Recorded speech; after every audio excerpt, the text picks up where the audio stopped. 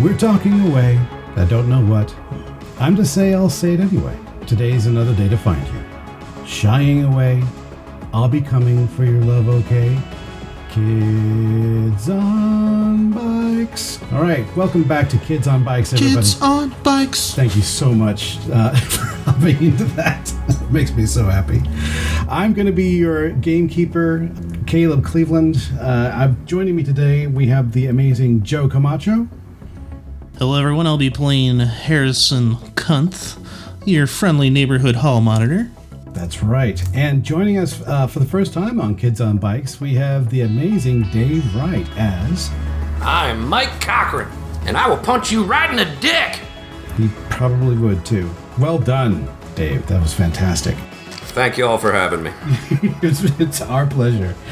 Now, we're taking a little bit of an aside with today's episode of Kids on Bikes so that we can spend our few quality moments with these two miscreant runaways. What they are is they have chosen to... You're talking about the new sheriff in town there, buddy, so get your mind right before you start introducing me as a hooligan, okay? You are absolutely right. I am so sorry there, Harrison. It's law and order all the way for these two. Well... I don't know about that law part, but I'm sure as hell ready to bring some order, goddang it. Well done, Mike.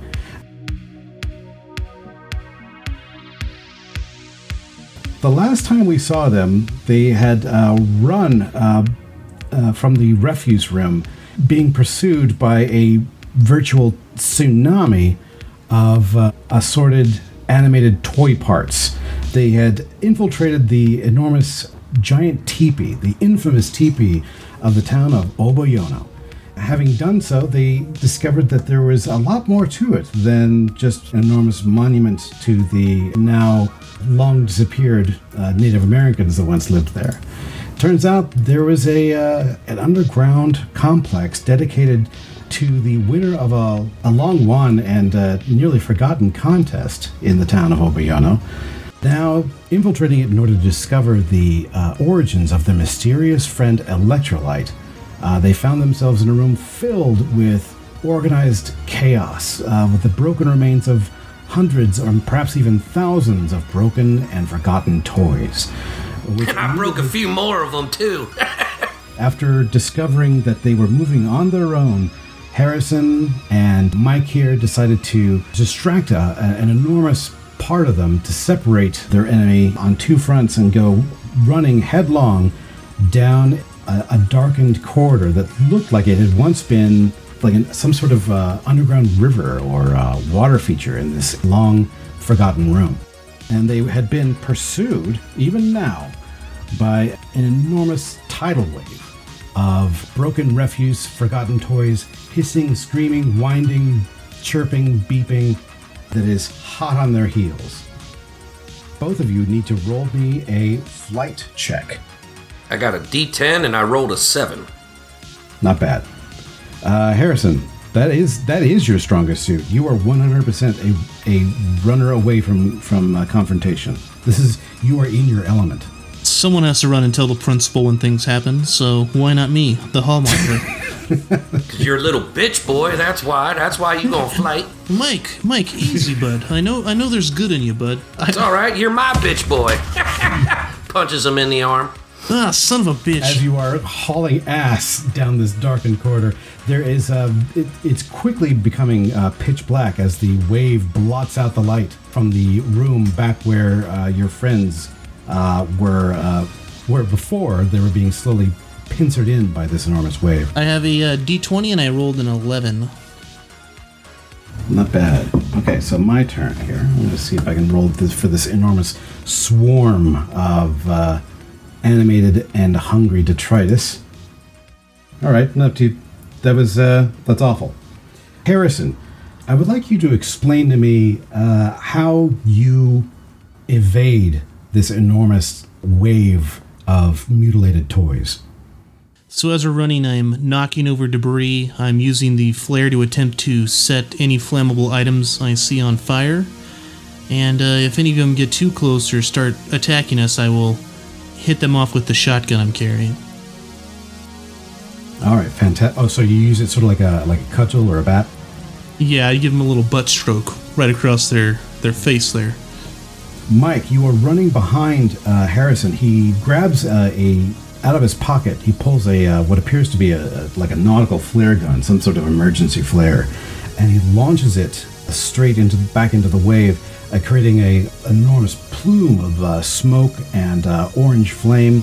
It's blinding for a split sec, but then there's like this hideous recoiling shriek as the mound of flesh-hungry toys and the mutilated wave of monstrosities reacts to the flame and to the light. And it gives you and Harrison a moment to find, as well as a little bit of illumination, to duck down so that they might be able to avoid you, or that you could avoid them, rather. Immediately to your left, you guys see that you didn't see it before. This enormous concrete tube that you're in. Again, it kind of looks like some sort of sewer or a storm drain. That there is like some sort of access tunnel immediately to your left that you didn't see before. All right, so I'm gonna push Harrison in there, and as I see the light from the flame of the fire, it ignites my eyes in a joyous rebellion, and it just reminds me of pure destruction. And as I stiff arm Harrison into the hole, I take one of those last leaping dives, almost as if to tackle him into it, more so to help us both out, but also to let him know that I will hurt him. Jesus. I know.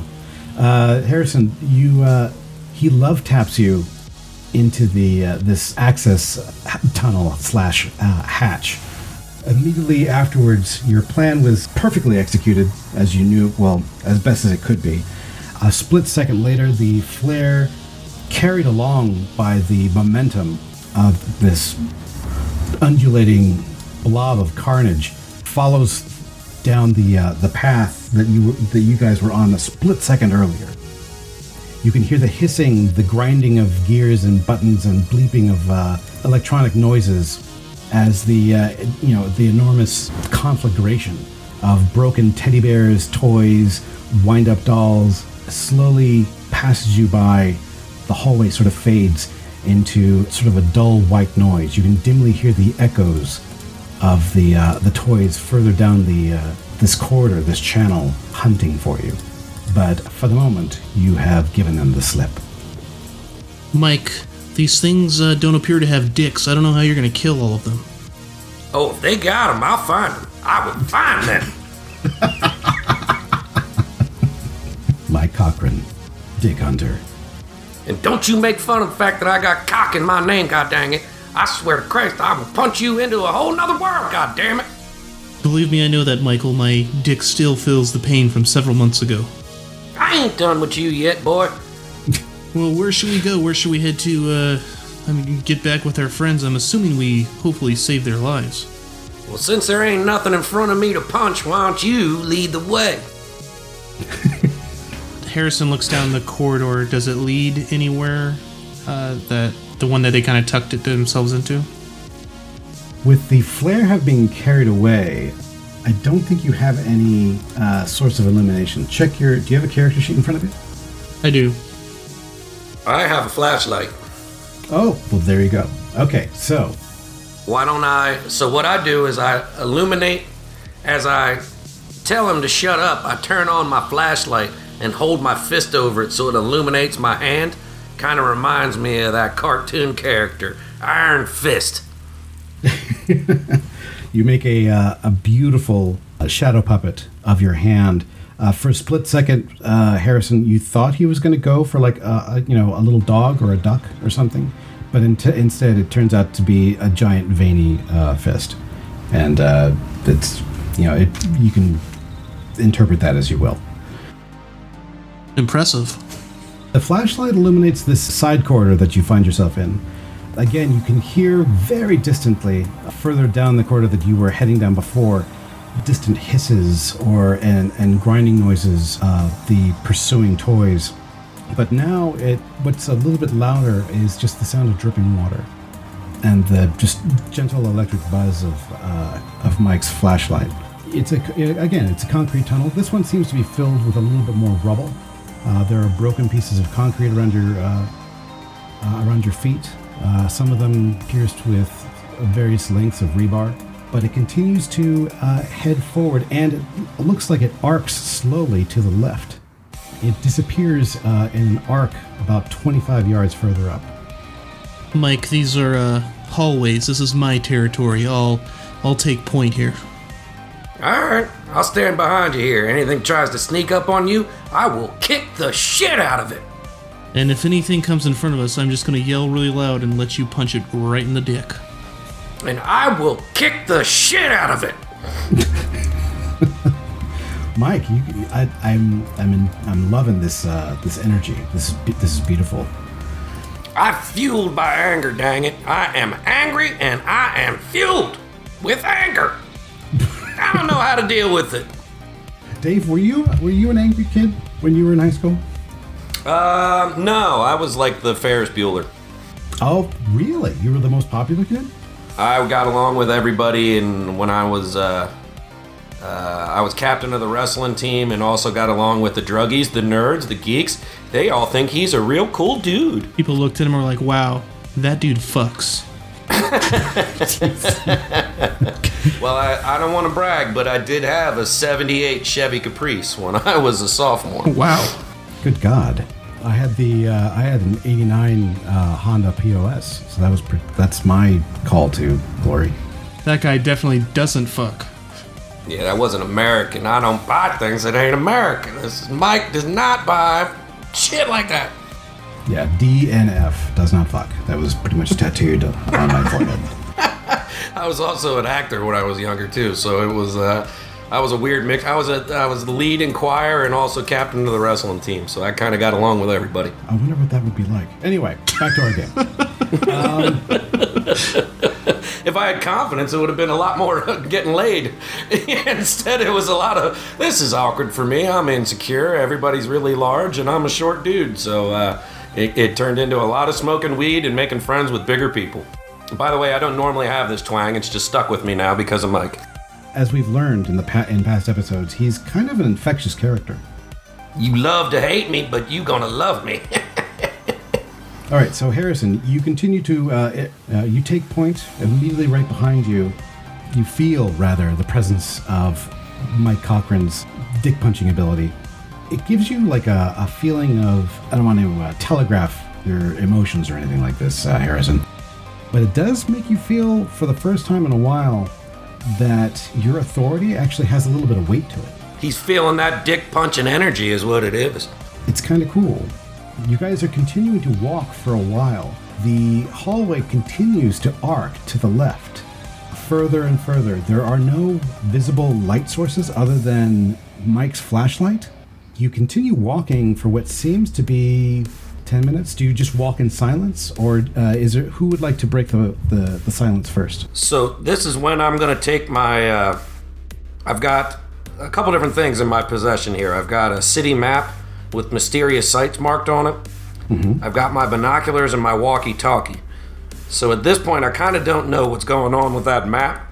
So I want to roll it up and just kind of give Harrison a little dick check, just a little smack in the dick. And as I do that, and he winces over in pain, I hand him the map and say, "You think this gonna help us?" Oh Jesus! Let me take a look there. Oh God. Okay, so Harrison, you mask your pain with honest curiosity as you look over at the rolled up map that Mike just handed to you. It's emotional pain, more than physical pain. You can definitely tell that Mike was pulling his tab. I felt like I was breaking through, though. Sometimes being tough means being tender. Well, you just take a look at that map there, buddy. I'm gonna change him. I'm gonna change him. You'll see. You know what? You ain't half bad. Aw, Harrison. Aw, thanks, man. That's the first compliment you've ever given me. And I punch him real hard in the arm. It's like, don't you get used to it, little bitch. Oh, fuck. Oh, God damn it. Again, more emotional pain than physical pain, but at the same time, he nailed you in like some sort of nerve cluster there. Your arm went numb for a split second. He's just so good with his hands. Anyway, town map unrolls in front of you, and you can definitely see that Mike, as a sort of a tertiary member of the town Conspiracy Theories Club, has, in a variety of different pens, sort of marked out places of interest. It's very hard to tell which one is most interesting because the thing just looks like the side of a friggin' subway car. It is covered in Mike's scrawl. You can definitely tell where you might be. It's sort of like a landmark map. It's not really to scale or anything, but you can definitely see the 4-story teepee well marked and a variety of different theories surrounding it. That it was on a Indian burial ground, all sorts of things, and that it's fairly close to the city center. Is this a homemade map or? No. This is like a local tourist map. No, this is a tourist map that he has decorated. Mike, I see a lot of cool decorations on here, but you know that business isn't spelled this way, right? What'd you say to me? I just want to help. Like, letters go in proper orders in order to make words. So keep it up and let's see what happens to you, smart boy. There's this thing called dyslexia. I want to make sure you don't have it. That's all. You worry about your dang self. Right, I'm over here shadow boxing. All right, let me figure out a way for us to get out of this place. You look at that thing because you're smarter than me. I'm over here just imagining the way I'm going to cock punch the next son of a bitch that comes my way. Oh, dear God.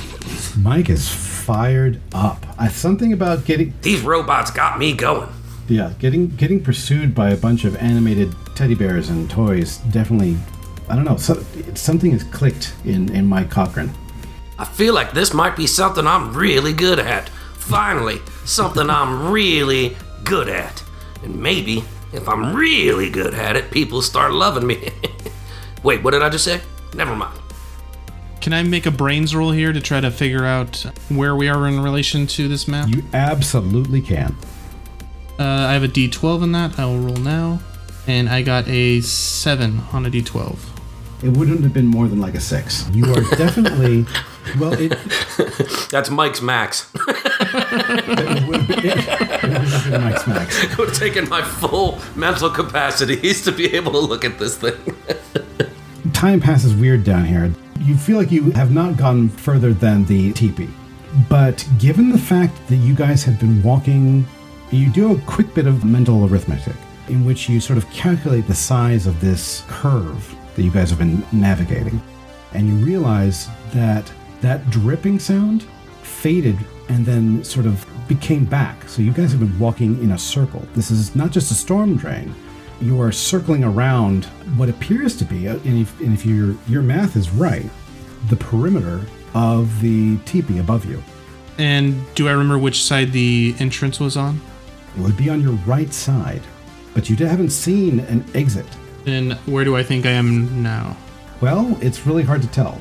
You haven't passed the tunnel where you came into this yet, so you probably haven't made a full circuit. But the noises are slowly getting louder, so it probably is just up ahead. All right, let's push on there, Michael. I feel like not too much further, and we might come up on an opening in this tunnel. Did you just call me Michael? I'm sorry, Mr. Cochran. Let's push on. I'm gonna let that one slide. Let's go.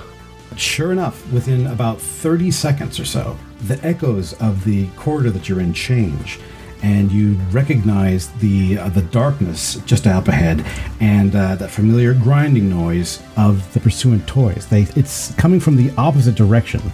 Before it was coming from your left. Now it's coming from your right. Directly across from where you're standing is and your eyes have now sort of adjusted to the dim light of Mike's flashlight. You can see the access corridor that you first went into in order to avoid getting basically eviscerated by that wave of makeshift toys. So I reach over to Harrison and I grab his arm real quick and I give him a quick look and go, that's where I shoved you down here.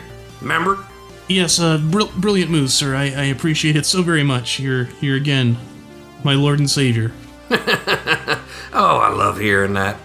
Also, directly ahead, you can see it illuminated from the POV of where you are right now. Sorry, the POV. The point of view of where you're standing. You can see. Oh, we all knew what you meant by POV. Don't you worry. I got you porn too. Oh dear. I don't know what you're talking about, and I don't appreciate the yeah, I do too. Anyway,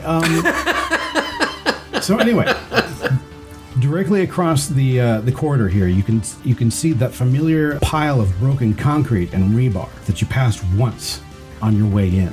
I would like both of you to make a brains roll. I'm sorry. Oh no! What you laughing at there, narrator boy? Absolutely nothing. I'm so intimidated by this work of fiction. I'm gonna roll my D6, and I got a 3. Beautiful. You look across there and you're like, "Yep, those are broken blocks." Hey, wait a second! I just realized if you look at this sideways, this 3 looks like boobs. Boobs. Oh god, it's gonna be the longest day of my life. You got a problem with that? No, boobs are great. I like boobs as well, Mr. Cochran. I rolled a d12 and I got a 6. All right, Harrison, again, in the light of Michael's flashlight, he was making a beautiful, exquisite Arabic numeral 3, which looks, as he pointed out, much like a set of boobs in a flashlight. Oh, Mike, here, I got a flashlight too. Here, hold both of them together and you'll have 2 boob lights, dude. Look at these! Now you're doing things right, boy. Right, just illuminate this so I can look at it a little better with both those boob lights, please. How about you just tell me to flash my boobs your way? Because they're flashlights, and they look like boob. Here you go. I'm going to go on a limb here and say Harrison almost blushes. It's great in my head, in Harrison's head, he'll think, wow, it's great to see him smile. I haven't seen that in such a long time. Yeah, it is actually kind of endearing. The fact that he is sort of softening up in his crass and vulgar way, and yet you can't look away from him. On the other side of the corridor, the noise coming from the opposite side now, and perhaps Echo could be playing tricks with your ears. It seems to be getting a little bit louder. You have a bit of insight. You look at broken bits of concrete on the ground, and you angle the flashlight up. And sure enough, directly above the pile of rubble that you and Mike surmounted a little while ago, you can see very clearly a hole that has been torn into the concrete with various bars of rebar bending out of it, as though there was some sort of structural damage to this area. And there's a large black hole leading upward. Some of the pieces of rebar are angled in such a way that you might be able to use them to grab and climb your way up into the hole. Mike, I think I might see a way out of here. Give me back my flashlight real quick. Now I only got one boob. Oh wait, what are you trying to do? Let me look up this hole. I think I see we might have a way out with some of this rebar, and we might be able to climb our way through or out. I need to look up here and see what I can see. Alright. As you step forward one step towards the opening of that T intersection with the storm drain or water drain, the water channel that you had before, a pair of chattering teeth mounted on a pair of Barbie legs rattle past you, and they are going to try and see if they can spot you. So I quickly reach back and I cover cover Harrison's mouth and say, shut your coonth up. And then I wait till one of it comes by and I stomp on it as hard as fuck until the legs split and the jaws are wired shut. Okay, you roll fight, Mike, and your difficulty is going to be what I roll for this creature's ability to spot you. I got a 15 either way. Holy smokes. Well, you beat the crap out of that. So, Of course I did. So as it comes by, I put my big old open palm and I put it right over Harrison's mouth to shut him up. And as I do so, I just kind of sit and watch, almost like, that movie Predator, when he's sitting up in the tree and he's just making that noise. You know what I mean? That's exactly what happens. So I'm sitting there and I wait for this thing, and as it 1 step, 2 step, 3 steps closer, and then I just jump down right on it and smash it with my fist right into the ground, where the piece of rebarb sticking right on through it, and it makes me smile even bigger. The toy is obliterated. You think that for a split second, like it spun around on its little Barbie legs and its chattering jaws opened in like a double take before you just flattened it into a small pile of plastic wreckage. Mike rules!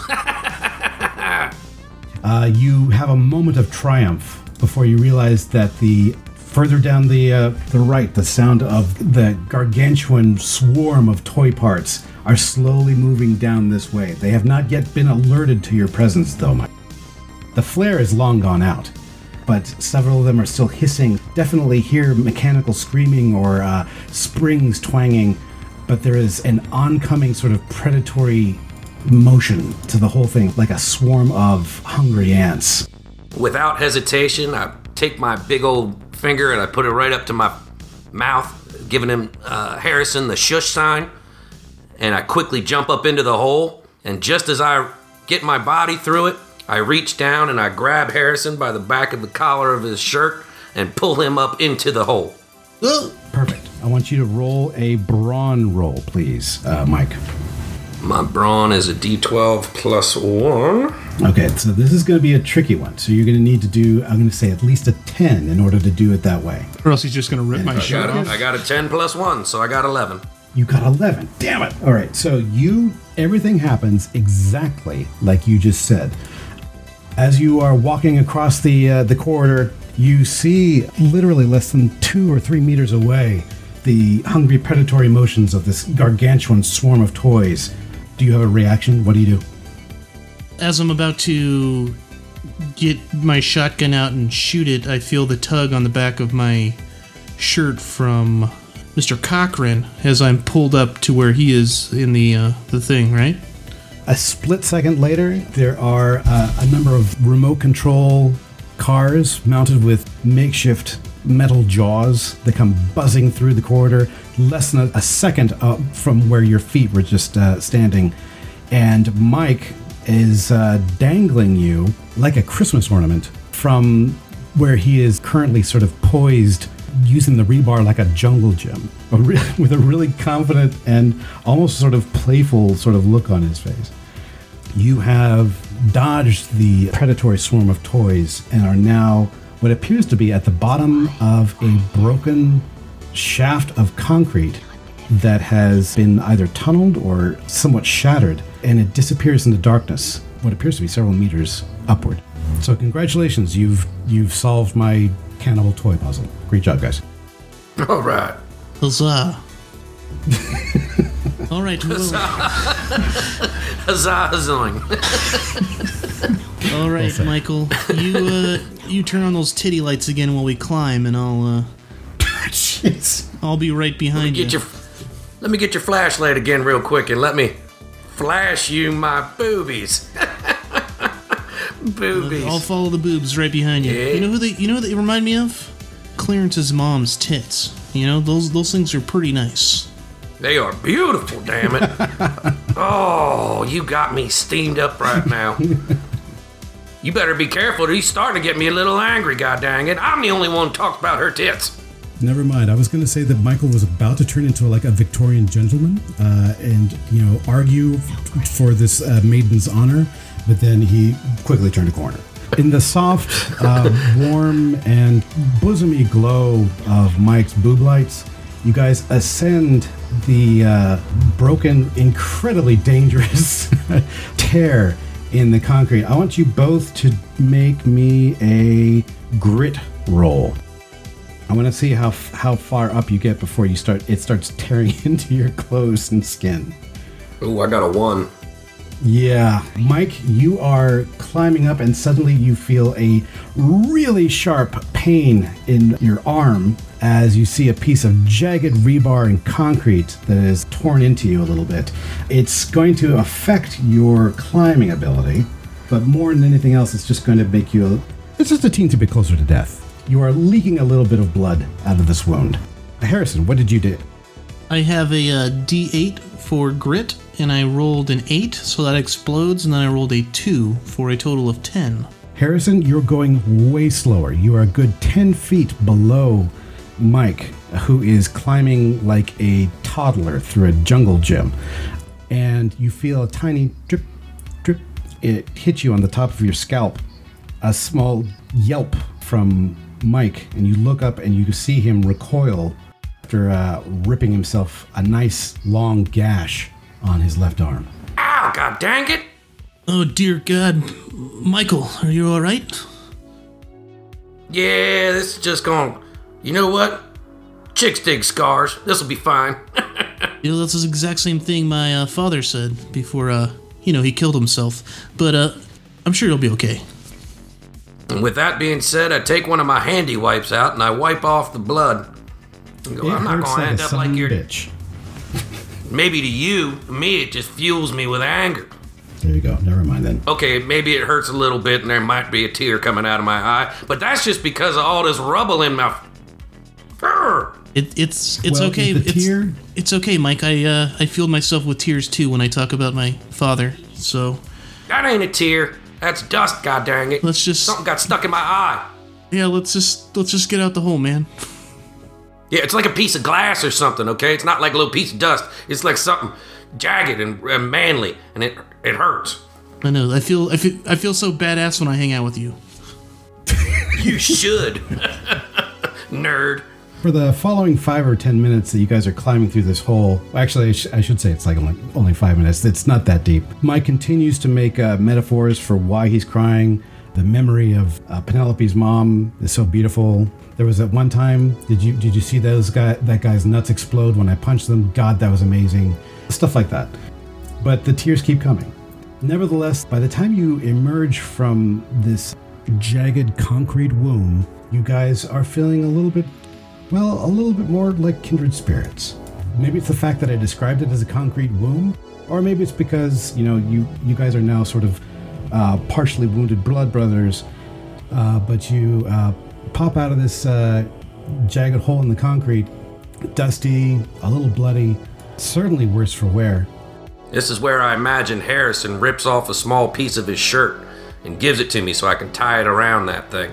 Kind of like a peace offering. Harrison, you can almost see the softness in Mike's eyes as he looks at the edge of your button-up with a pleading look. Yes, Harrison will tear off the bottom half of his shirt, so now he's got a crop top on, and he'll use that to patch up Mike's wounds. Hey, thanks, little buddy. I'm going to tie this around my arm because I look like Rambo, He's a real badass. Harrison went for like 3 inches of shirt, and he ended up tearing a good 1.5 feet off the bottom of his button-up. But nevertheless, it makes you look 10 times the badass now, Mike, because you've got this blood-soaked improvised bandage. I bet you this is the kind of thing that Penelope's mom might get really turned on by. Oh, that dust is back in my eye again. God dang it. Yeah, you haven't had to improvise a bandage since, like, grade school. This looks super badass. Yeah, it's because I don't frickin' bleed, okay? That's why. But it really does kind of hurt a little bit. Now you emerge into another bending corridor. This one's far dustier, and there are cobwebs in every corner. Nevertheless, you can clearly see that this one does have light fixtures, even though they are currently off. They're all covered in mesh. They look vaguely military or sort of utilitarian in design, where nearly everything else that you've seen either looks kind of unadorned or playfully whimsical. It has that Walter Weeby quality to it. This is the first time you've seen something that doesn't have that motif to it. This looks almost like it was built for a different purpose. And yet here you are. You've emerged from one big concrete loop into another.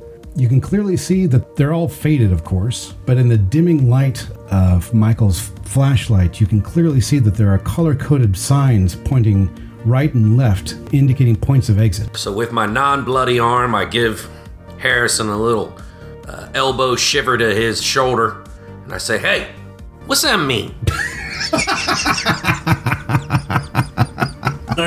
Are you asking what colors mean? Well, why are they over there?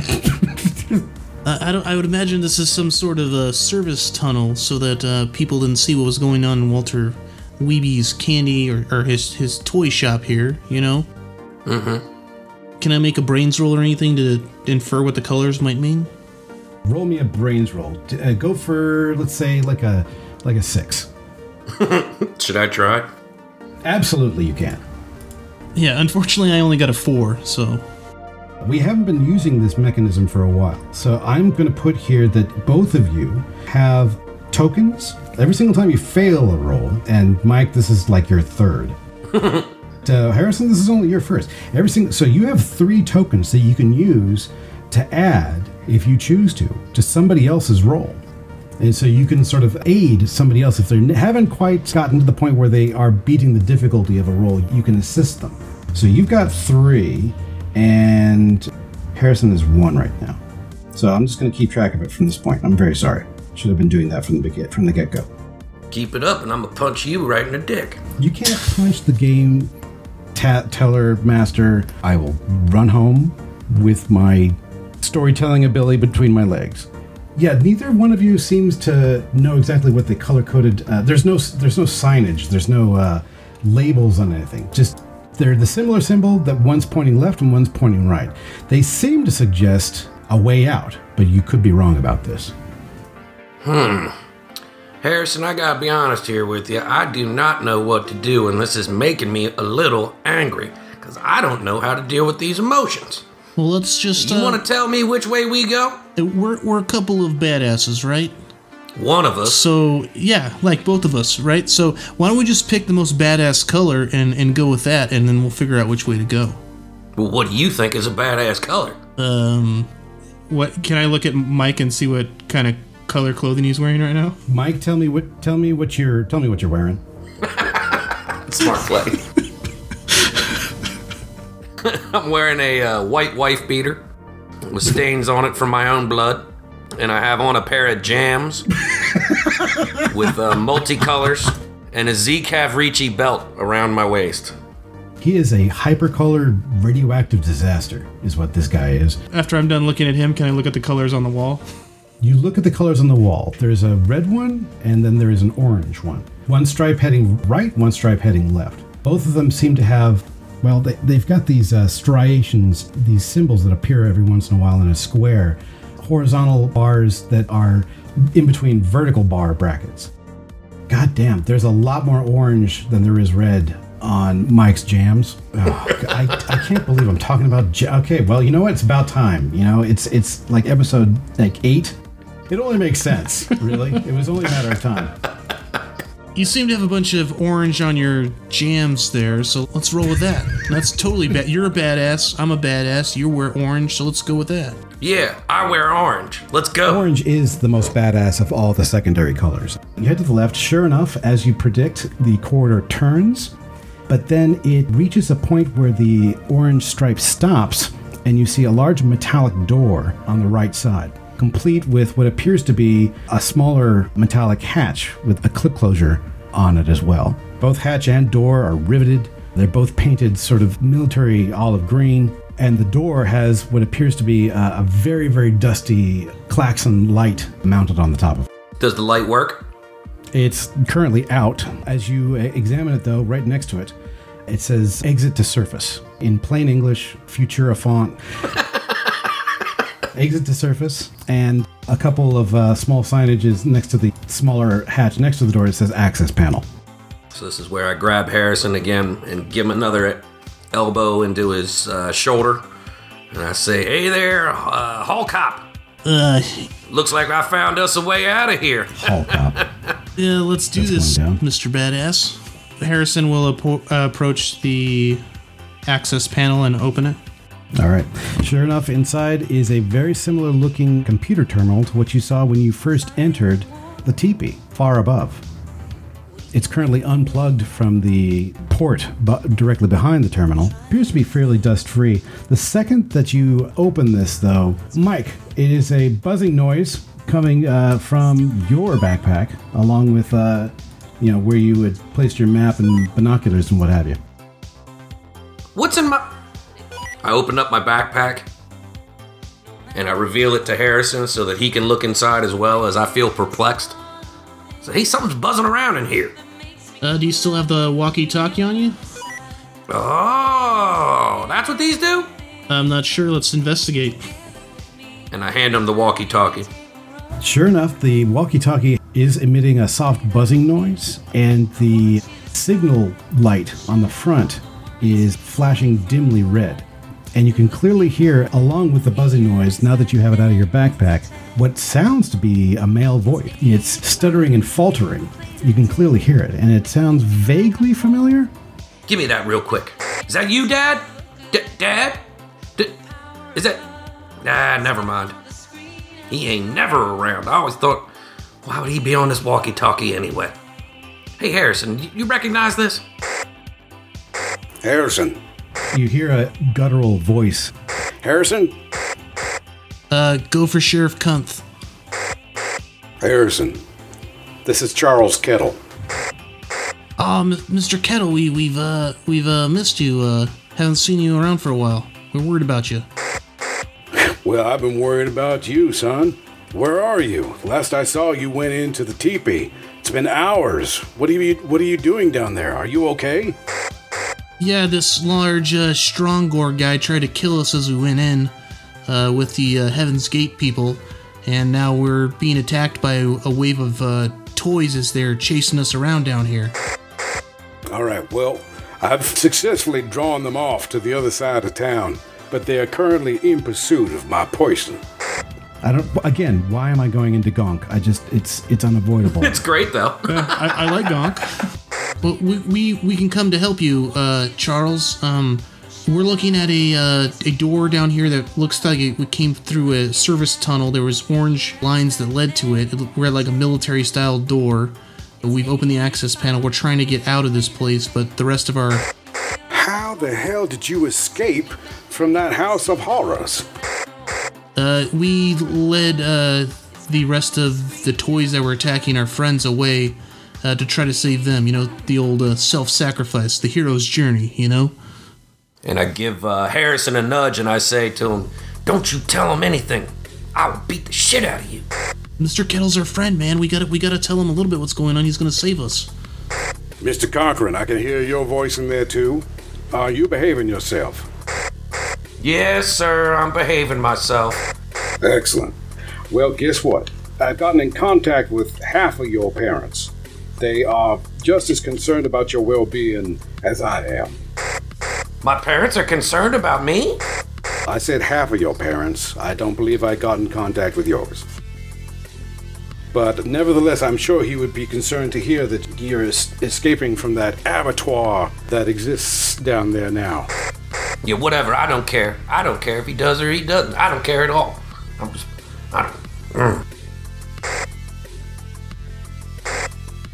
Son, there are few truths in this world, but one is that logic does not exist within the chambers of the human heart. You don't need to tell me, son. I know the truth that exists within you. You do? There's a Jedi-like pause. All right, we need to get you the hell out of there. So approach the terminal, just use the exact same code that I gave Aristotle before. Did you write it down? I think Penelope just pressed 6969. Yeah, that would probably have worked as well. Go ahead and put that in there, and then hit pound, and the door should open. Pound 69. You're currently inside what... can you describe your surroundings? Yeah, we're in a tunnel with a bunch of spider webs. There's an orange line with several, I think, hash marks that lead down it that come to this door. It's an olive green military-style painted door with an access panel. Hash mark. Oh, okay. It's going to lead into a ladder. The ladder is going to take you all the way up to the surface. So what you need to do, son, is you need to just punch in the code and just head out of there. Be as careful as you can. I know that there are members of Heaven's Door still lurking around the teepee. So do your best not to be seen, and I shall do my best to provide a distraction when I arrive. So just head out and be as quiet as possible. And Harrison, I'm proud of you. Thank you, sir. I appreciate it. Oh, and I'll be dressed up as a sheriff because they killed the real sheriff. So if you see a cop coming out from underground, it's just me. They what? There's the sound of a crackle as his voice registers up like 10 octaves. They killed I get it! The signal light starts flashing, and then it goes dead. All right, Mike, you ready to do this? Let's do this, little buddy. I mean, little punk. Hey, dude. I heard what you were saying there. Having a dad's not all it's cracked up to be. Ever since mine died, just got to push through and... You think I want to talk about my dad with you? Move it. Lead the way and shut your mouth. You want to at least press the first 69 and I'll do the second one? You know I want to put my fingers on that 69. 6, 9. 6, 9. Badass bros. Let's do this. Pound. Good luck. You pound in that 69 pound. There is a soft hiss. The light above the door begins flashing red in a cycle, and you hear a dull klaxon sound off once. I kind of push Harrison behind me, and I stand there with my fist raised. The door slowly swings open under its own weight, and on the other side you can clearly see a radiation symbol saying protective gear needed past this point. Kettle didn't say anything about this. It's marked directly beneath what appears to be a sturdy steel ladder that heads up into a fluorescent lit tunnel that goes up 30 or 40 feet before it reaches what appears to be like a manhole cover or a secondary access point. He didn't say anything about that, but there's that ladder he was talking about. Yeah. Come on, let's go. But how do you think they made electrolyte? You think that could be some kind of clue to something going on that we can come back for? Listen, you're a little bit smarter than me on these situations, so why don't you tell me what to do? No, I mean, we need protective equipment, so let's go save Kettle. He's being tracked down right now, so let's see what we can do. I'm with you. Let's do it. Wait, you think there's gonna be anything up there I can punch? Right in the dick? There's a bunch of Heaven Doors people. You've killed one of them before in the middle of a football field, remember? Oh, I ain't afraid of doing it again. Well, let's get it done. These fists of fury keep a-flying. Saw that in a movie. Good God. Be like water, Mike. Be like water. I am a little thirsty, thank you. Okay, so the ladder is directly in front of you. I punch him in the arm and say, you go first. I guess this is a vertical hallway, so yeah, I'll take point. It's a vertical hallway. Harrison starts going up the ladder. Are there vertical hallway? That's exactly you. It takes a little bit of imagination, but you get there. So you climb up. It's a little bit more. Again, it's a little trickier for Mike than it was. I'm using one arm at a time to do this one, and as I kind of let the other one just kind of dangle a little bit, I recognize my veins are bulging and that there's a little bit of blood that's trickling down my arm, and I just kind of look at it and go, badass. You head up the ladder. Sure enough, there is the hatch directly above has what appears to be sort of like an enormous wheel attached to the underside. Harrison, if you want to open it, you will need to make a brawn roll. Difficulty of 4. You got this, little buddy? Guy? I got a D6 plus 1 in this, so let's see how it goes. And remember, Mike, you can help out if you want to. You've got up to 3 that you can assist with. I rolled a 5 plus 1, so that'd be a 6 total. Tell me how you open the hatch. Since my arms aren't the strongest, but my legs are because I'm used to running all the time, I'll kind of grab onto the wheel there and use my legs to push off and crank on this handle. You angle your body against the sides of this vertical hallway and manage to, with a single jolt to the wheel above you, you can see a pair of bars slide out of the way, a more obtuse angle with a loud clunk, and there is a gentle hiss of released air, and suddenly you can smell the lovely wafting odor of good old-fashioned outside Obayono. It's nighttime, so it's got that beautiful sort of the smell that you get from rainfall. I'm not a fucking nerd, I don't know that, bro. That was a nice little kick you got there. You might not be half as wussy as I thought you were.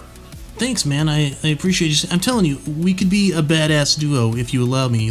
And before he finishes his sentence, I smack him in the cock real quick. Oh, God. Never gets old. Never gets old. Why don't I remember this ever? That painful whine you just did, Joe, that was remarkable. I've made that noise. My heart just made that noise. The sound of ultimate embarrassment. I've been there, dude. I feel attached to Harrison right now. The hatch swings open and moonlight pours into this open oculus. Hey, Mike, you think Clarence's mom is staring up at the moon right now as you're staring up at the moon? Oh, that's just beautiful. I don't know. I don't care. I don't look at the moon like that, all right? That's just a giant flashlight titty thing just from outer space. No. Dave, I'm so glad that you've decided to join us on this freaking chaotic merry-go-round of hell. About time you boys got manned up a little bit. Well said. Thank you very much. The hatch is now open, You can hear crickets, cicadas. With my bad arm wrapped underneath one of the bars on the ladder, I will hold the hatch up so that both Harrison and I can just have our eyes about a couple inches of the door open so that we can peek around without having to be seen. Harrison will be looking for landmarks to try to figure out where exactly they are, so they can map it out for later. You slowly edge your scalp and expose your eyes just outside the edge of this access hatch, the top of which is covered with dirt, leaves, completely camouflaged from the top, and not a little bit of asphalt as well. It looks like it was partially paved over at one stage. About 10 feet to one side, you can clearly see, casting a long, tapered shadow over the parking lot, the teepee. There are flashing police cruisers on the opposite side of the teepee, not around you, of course. You see police tape fluttering in the breeze. You can hear cops talking to each other, police officers, male and female, discussing things. You can see the shattered remains of what appears to be one of the Ford Aerostars. It has now been listed on its side. It looks as though it was recently on fire and put out. You can also see the backside of a fire truck of a good old Obayono Fire Department. And on the other side, though, Mike, as you're doing your little pan, you across the parking lot and across the neighboring park, you clearly see the familiar sight of Dessert Storm, your very favorite ice cream parlor in town, where... Very fitting. Very fitting. That's right. Where your good pal Chaz Montgomery's dad works and helped build the place, as a matter of fact. Chaz Sr.? Well, his proper name is Nathan, but everybody calls him Mad Dog. I like the sounds of it. From the sound of things and from the amount of activity outside, it looks as though the annual Desert Storm reenactment troupe has just wrapped for the day. There is a huge tailgate party right outside Desert Storm. The recent rain has rolled away. You can clearly see flames from barbecues, people drinking beer, the occasional bottle being smashed on the pavement, and not a few yips and yahoos. Hey, Harrison, you see that over here? Wait, look my way. Look over there towards Deverett. It takes a moment for Harrison to stop, staring at the symbols of naked authority, shotguns and badges and what have you.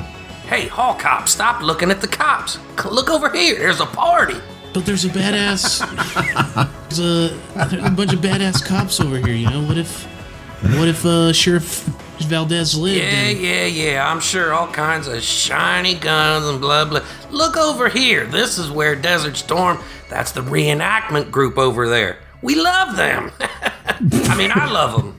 Chaz's dad's supposed to be there, I think. He's one of the reenactors. Yeah, Mad Dog. I know. Well, don't you think he's going to be looking for Chaz? I try not to think. I just like to punch things, okay? So, yeah, maybe. Well, Kettle's supposed to set some kind of distraction here. I don't know what he's going to do, but let me get the radio out of your backpack and radio him. The radio's dead. I got a better idea. I got some binoculars back there. Why don't you use those and see if you can see anything? From a distance. Right, let me do that then. He reaches into the backpack. That's what these do. He reaches in the backpack and pulls out a shittier pair of binoculars than the ones Harrison has. Those were my little sisters, okay? That's just a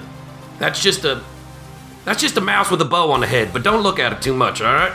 Yeah, it's I gotcha. From your vantage point, poking out of the parking lot next to the teepee, you can clearly see the beautiful, the lights inside of the Dessert Storm ice cream parlor.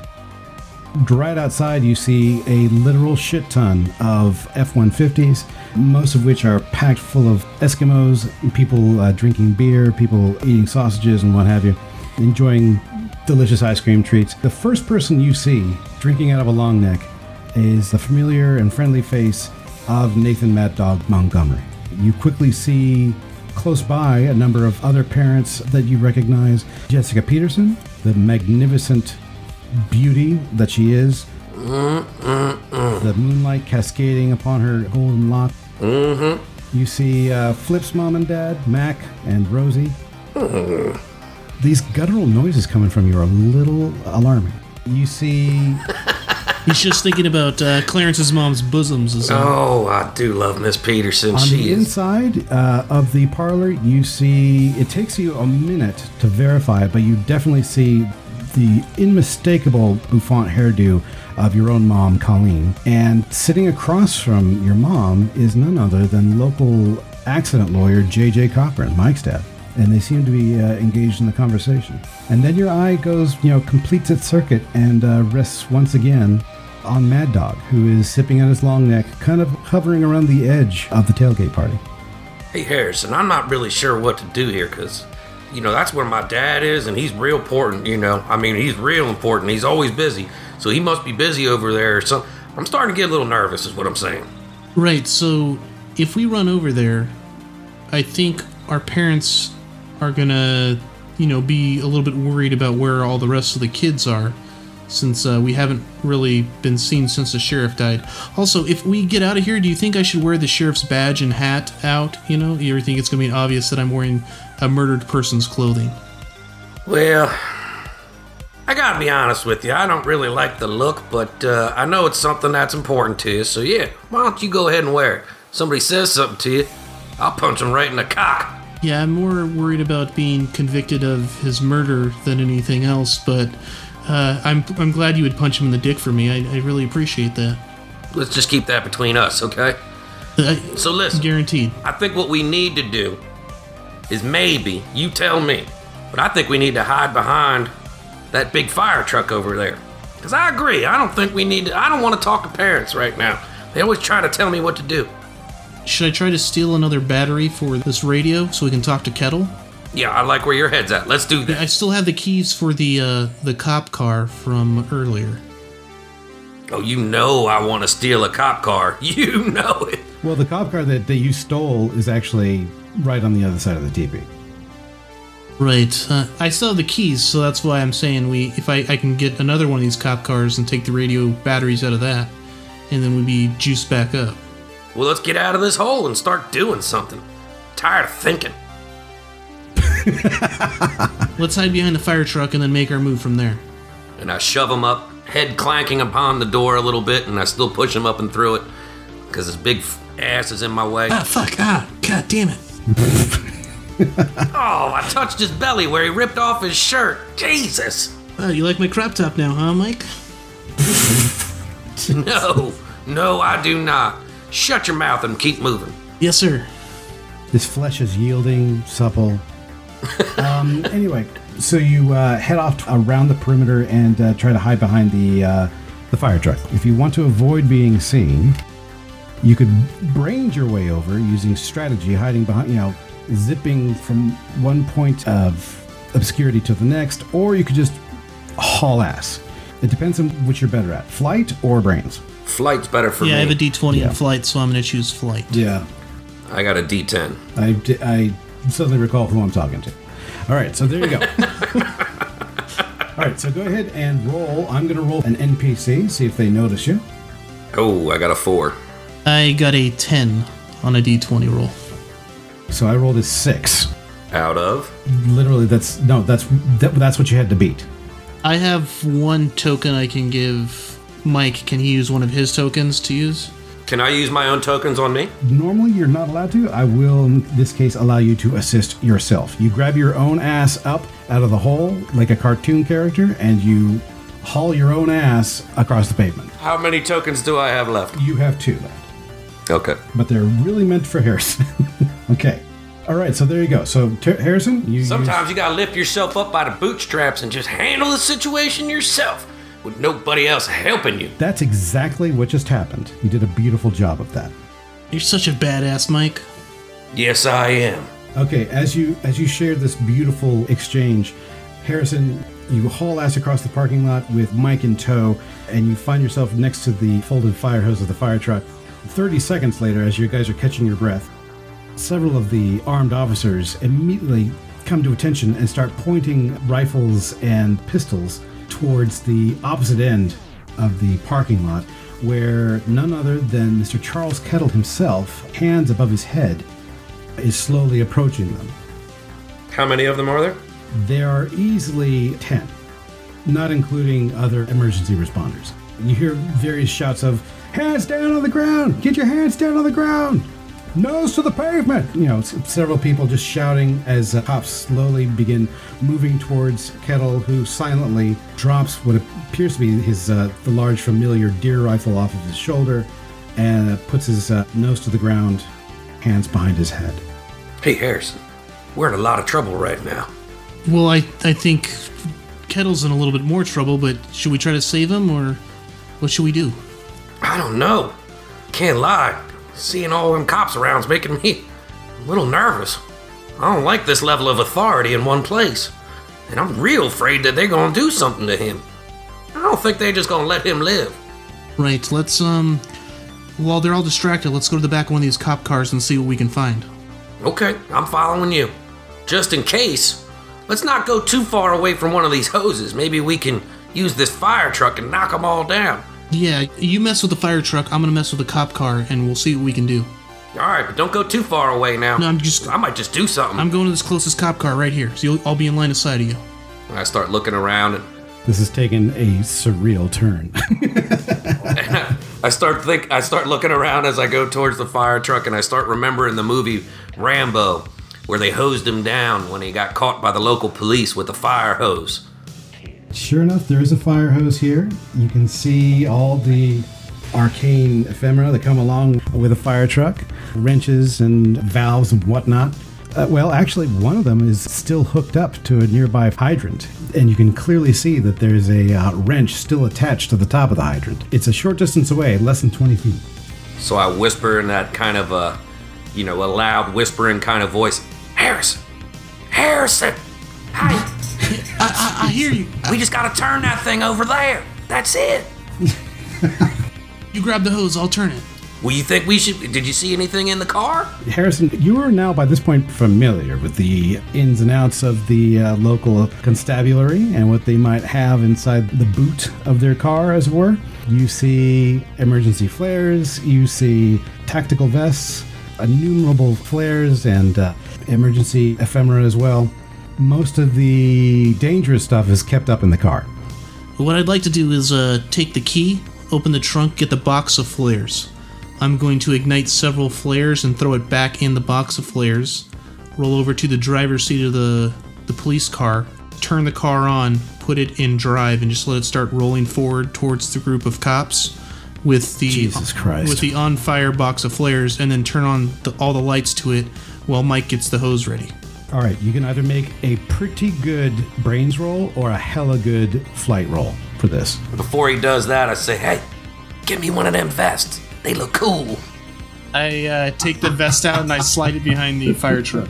It's a little big on you, Mike, but you're a strapping boy. You're a big boy. You know what? It feels 10 times as badass. If it looks even half as a badass as it feels, then this was a fashion statement that was long overdue. I think this makes my look just, even more badassery. Yeah, this is, in the words of today's vernacular, this drip is solid. So go ahead and, Jesus Christ, you're going to need to roll like a 15 there, Harrison, in order to do all this crazy ass checkmate of different bits and bobs and working pieces, because you're gonna have to do this while cops are running around talking on their walkie-talkies, dressing down Mr. Kettle, getting ready to put him into custody, stuff like that. None of them are really looking your way, but this is quite a set of dominoes that you're putting into position here. So roll me a really good... I will roll flight since I have a D20 in that. And here goes nothing. I got a 13. I'm going to give him my 2 tokens. Oh, shit. So there you go, shit. So we did it, buddy. We did it. Okay. So, Mike, you can clearly see that there are a number of officers exiting the riot squad vehicle right next to the car where Harrison is currently. He's doing something with what appears to be He looks like he's trying to set a fire in the passenger seat, which is just ridiculously awesome. And there are no less than 3 or 4 helmeted and tack vested officers that are walking straight past him. If you don't do something or say something right now, he is going to be caught. I grab my slingshot, I pick up a rock real quick, and I aim so that I distract the oncoming riot patrol so that there's a spark when I hit the ground and it hits the tire of their vehicle, drawing their gaze away from my little punk-ass friend, Mr. Harrison. I mean, buddy. I mean, little kid that's near me.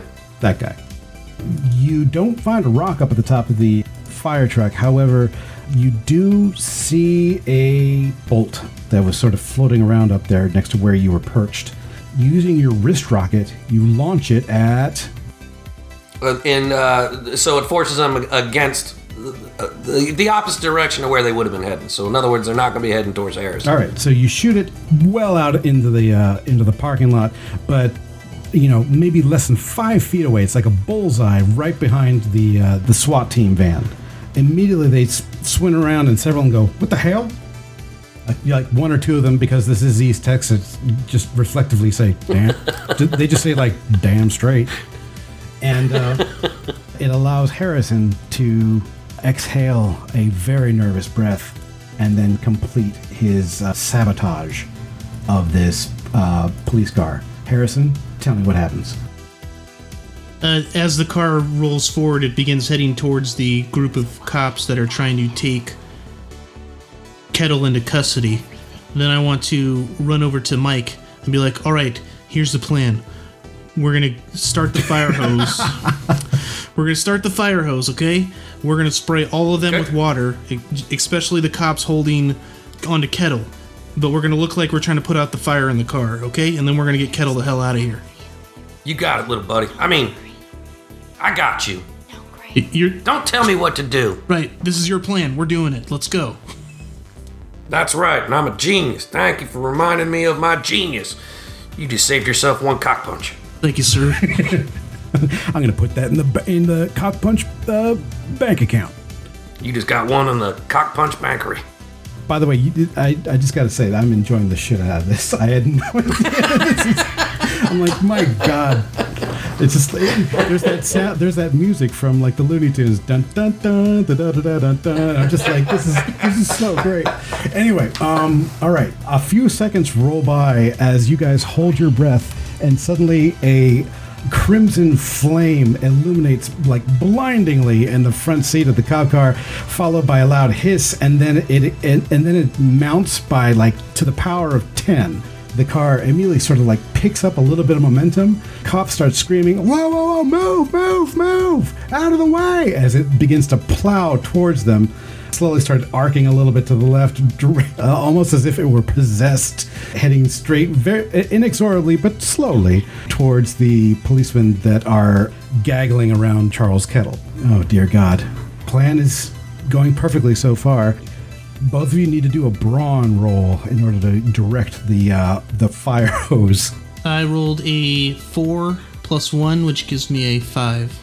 All right, that's perfect. And I'll yell back to Mike, "I'll charge the line, you start spraying it."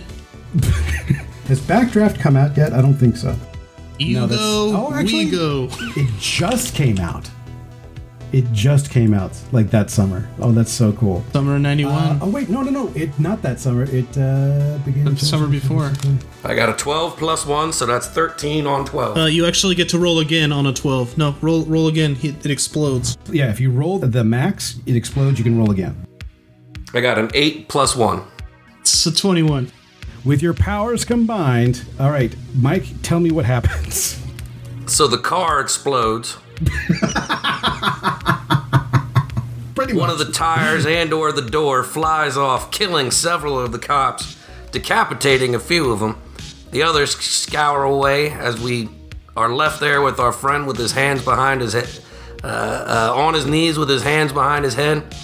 And then Harrison and I step forward, and a blaze behind us explodes as we walk together as a superhero couple might do to go rescue our friend. Let's get over there and get him. Keep spraying him with the hose. Keep spraying that fire, Mike. I'm gonna go help the police officers out. And as I kind of spray a little bit, I let a little bit of it catch fire, and then I spray again. Do it a little bit more. I want to see this thing burn, god dang it.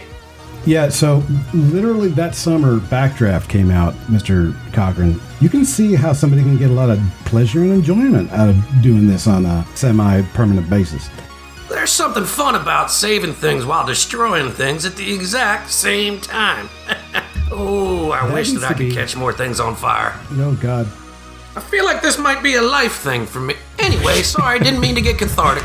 No. Harrison, you, as you're running towards Mr. Kettle, you maybe have a split second of insight and you're wondering, God, I hope this doesn't awaken anything in Mike.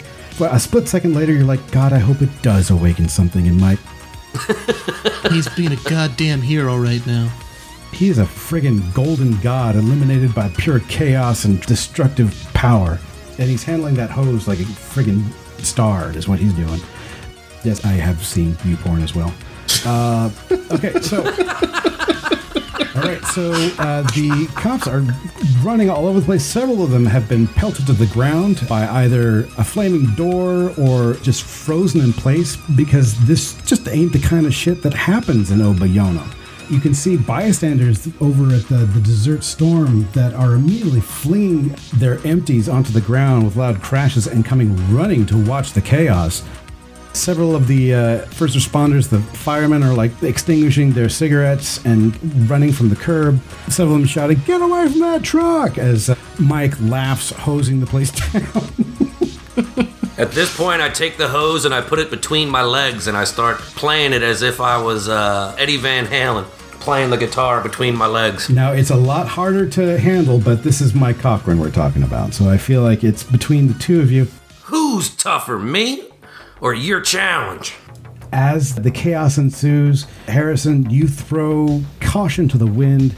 You are like part of a well-synchronized watch. And between Mike's pure inclination towards destruction and your inclination towards order and planning, and yes, maybe a little your love of authority, but God damn it, you'd love to see a plan come together like this.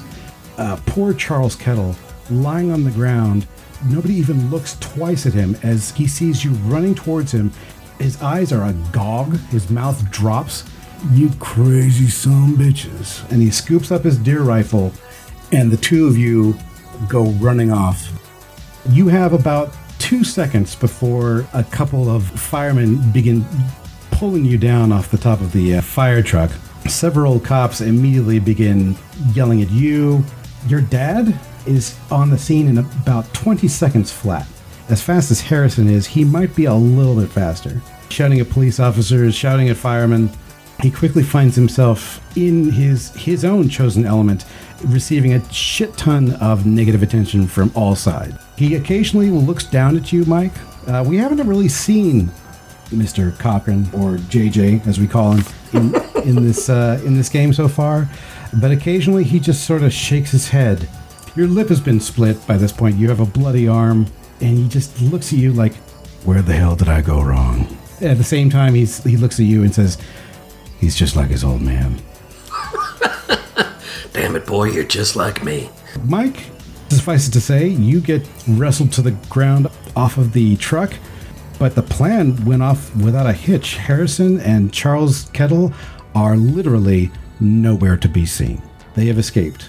And your dad, the accident lawyer, is currently looking after you as the authorities begin listing off the number of crimes that you've just committed. Destruction of police property. The sheriff's hat is still missing, so you're probably impersonating him. To be fair, they never saw him start the fire, and we put the hat and the badge away before committing any of these acts. You're absolutely right. All they saw him doing was trying to put out the fire. Dad! Tell him to stop! I'm trying to put this dang thing out! I don't understand what's going on! Dad! Lawyer them! My son's a goddamn hero. He's saving this town, and you all are over here tackling him to the ground. Look at that cut on his arm. I bet you sons of bitches gave it to him. God damn it. They did, I'll Dad, sue they all of you. did. I'm gonna They have done all your hurt me. badges. I'm gonna have all your goddamn hats. I'm gonna have your firehouse. Your asses are all mine. Not our fire hats. Yeah. Get 'em, Dad. I've seen how you retire them, put them in your fucking fireplaces, and carry them around like they're all precious and stuff. They're mine. They're gonna be mine. Hey, Dad, get the boots they use when they go out for fundraising, too. You're all gonna burn. Yeah, give me one of them boots, too, so I can boot my son in the ass after this, too. 1 hour later, the energy has kind of left you a little bit, Mike. You are sitting by yourself in the hallway at the police station. You've been able to overhear a couple things while you're here. The sheriff has been recovered.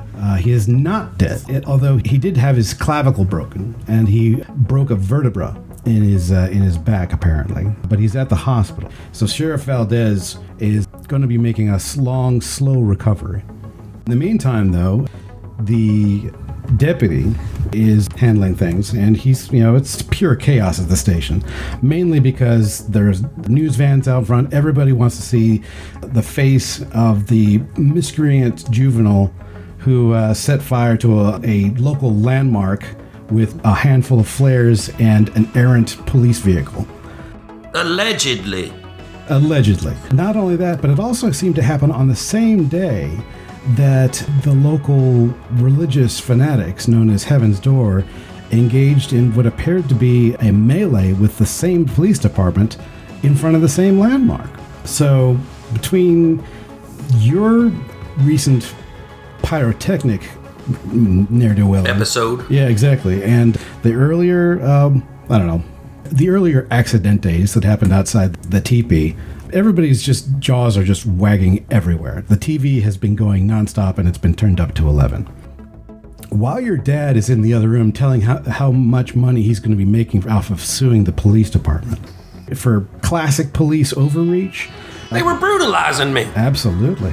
None other than Nathan Mad Dog Montgomery, Chaz's dad, comes walking into the station, nods a hello to a few of the other officers, walks up to you, sits next to you, hands you a root beer. Hey there, Mike. How you doing there? Hey, Mad Dog. Sure looks like I got myself in a little bit of a pickle here. Yes, sir. You are in one deep pickle barrels, what you is. Well, you enjoy that root beer. In fact, I have it on good authority that they're just going to let you out.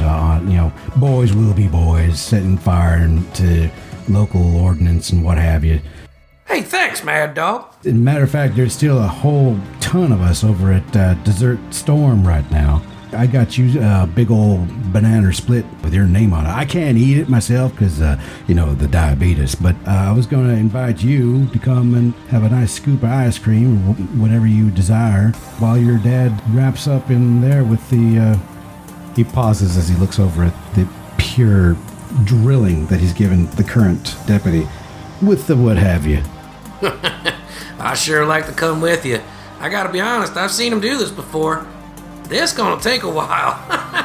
Yeah, this could take another hour or two at least, and it's going to be a long weekend for all of us. But we had the best reenactment today, and figured you should come by and enjoy just a little bit of the festivities while they last. Everybody's going to be jawing this one over for a good long time, it seems. Well, get me out of here. Let's go. That sounds like a heck of a good time. Not to mention, between you and I, Mad Dog, I've been looking forward to doing one of these reenactments with you. Well, that might just happen next time. Who knows? I got to wear the Captain America shield today, and I got to ride a horse. It was fantastic. I got to be none other than Stormin' Norman himself. Well, I got to take on a whole bunch of Never mind. Why not just follow you? As he gets up and he walks you out of the police station, he's like, "You were going to take on a whole bunch of what now?" Oh, nothing. Just a movie I saw. Nothing to worry about at all. "Well," says Mad Dog as he walks over to his F-150. "Now, you might want to come clean to old Mad Dog here. I promise you. I'll keep mum, no problem. But if you want to come clean, that's the only way you're going to get an ice cream out of me tonight. Is it Tutti Frutti? If you want it to be." Alright, so listen. Just between you and I Now, don't say anything, because this is going to get me and this other guy that I kind of want to keep around a little bit. He's a little bit of a hall cop or something. Anyway, listen. There's a whole bunch of toys down there, but they ain't for fun. They're for killing. Toys, huh? Killing toys. Mm-hmm. You know, the kind of toys that got like sharp, jagged edges and razor blades, and I swear there's a ton of them down there. I really feel like, well, I don't know. Kind of feels like there's an army. Yeah, well, you're not wrong about that, he says. Wait, huh? He opens up the door of his F-150, and a woman climbs out. She's got sort of short Karen length, I would say, like a Karen bob, dark hair. She's utterly gorgeous. She looks like in her mid-20s, Hispanic. There's an air about her, something about her face that makes her look familiar to you. It takes you a good 20 seconds for you to place it. And during that 20 seconds, Mad Dog says, Helia, I hate to tell you this, but it looks like my son is in the same sort of pickle that young Mr. Cochran is in here. He's probably down in the silo somewhere, causing all kinds of mischief. The woman with this beautiful musical voice says, Well, don't you worry about anything, Nathan. As a matter of fact, we've been postponing this meeting for several hours now, and it's time for me to enter the game. And with that, he and she both invite you into the front of the car, and they say, the woman, he says, Hello, my name is Selena. You probably have never seen any of my concerts, but I am no longer a musician. As a matter of fact, I am I'm far more involved now into Heaven's Door. As a matter of fact, Mr. Leby was working for me until his recent disappearance. Would you like to hear more about what's going on? Remember, she says, gesturing sweetly and rubbing her palm across the seat of his F-150. Tutti frutti. Wait a second. I think that's the woman that everybody's been looking for. Selena? Oh my goodness, I've already said it once. Yeah, said Mad Dog. Yeah, that's JJ's boy. Thank you guys very much for joining us on this wonderful excursion into the worlds of Kids on Bikes. I have been your host and your game master, Caleb Cleveland. You can find me at Caleb is Drawing on all your friendly social medias. Joining me this evening as Mike Cochran is Dave Wright. Dave, where can people find you? You can find me on all channels on The Right Dave. The WRIGHT Dave. Beautiful. And Joe Camacho as the ineffable, the unstoppable, the totally quick on his feet and quick in his what's the thing that you do with your brain? Thoughts. There you go. The amazing Harrison Kunth. Where can people find you? You can find me on Twitter at HotCop69, being blown out of my mind that Selena is part of Heaven's Door. That totally took me for a spin there. Now it should be Hall Cop 69, though. Just a suggestion. Just a suggestion. If I can figure out how to do that, I will do that. Ladies, gentlemen, everyone in between, thank you so much for joining us this evening. This has been Kids on Bikes, Awful Neutral. Thank you so much, and we'll see you again soon. Bye, everybody. Thank you.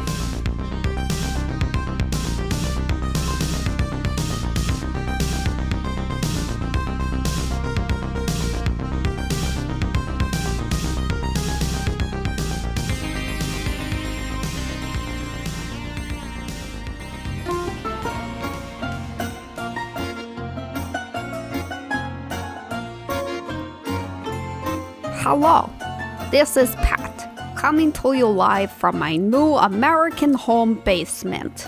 With me today is my Goathead. Say hello, Goathead. Can you hear Goathead? Some might not believe that is Goathead and think that is me touching the fourth wall, but it is Goathead. Today, I have been tasked to read a list of people who give us money. This is called Patreon. Because apparently you live in a country where you have such wealth and you have nothing to do with your money that you give it to people who live in basement and record and talk to themselves while playing with Dungeons and Dragons.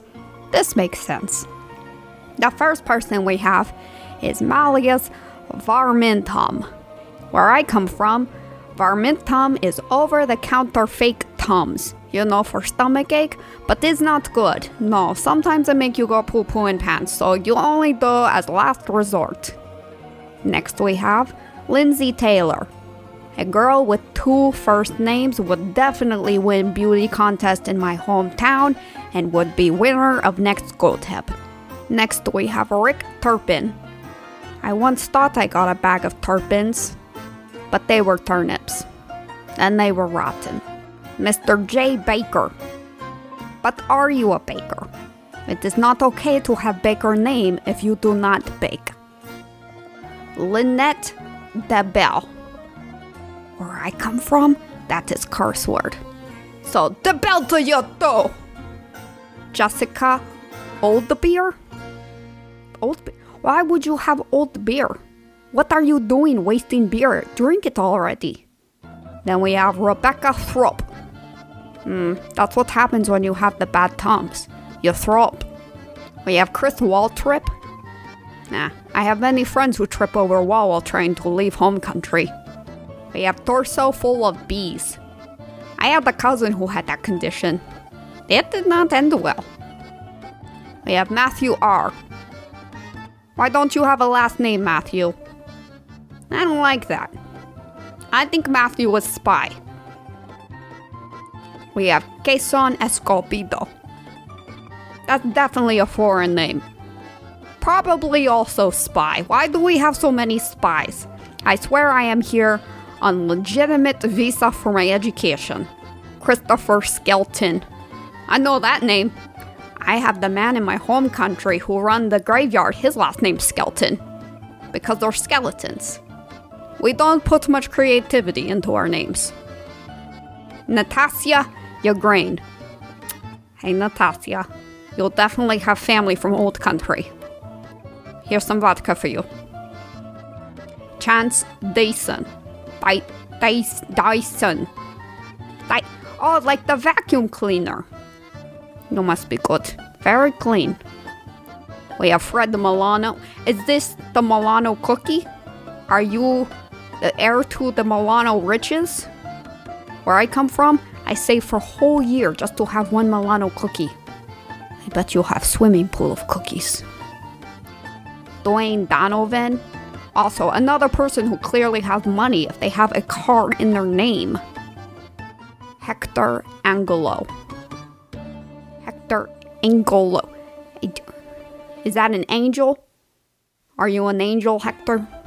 Just here to give us free money? I don't understand this concept.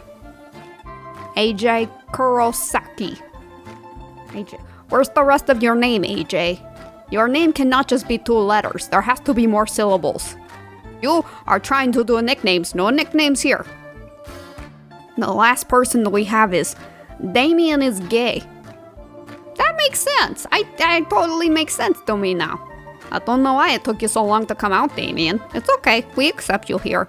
I mean, if we were back in home country, you'd definitely be dead for this, but you are here, and you should be very thankful that you live in a country full of freedom, where you have right to be gay.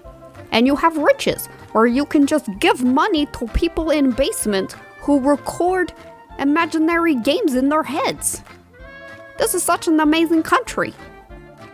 Well, if you want to join our list, you can also go to patreon.com and give us money for doing things like this. Sitting in a basement while you hold on to your goat head.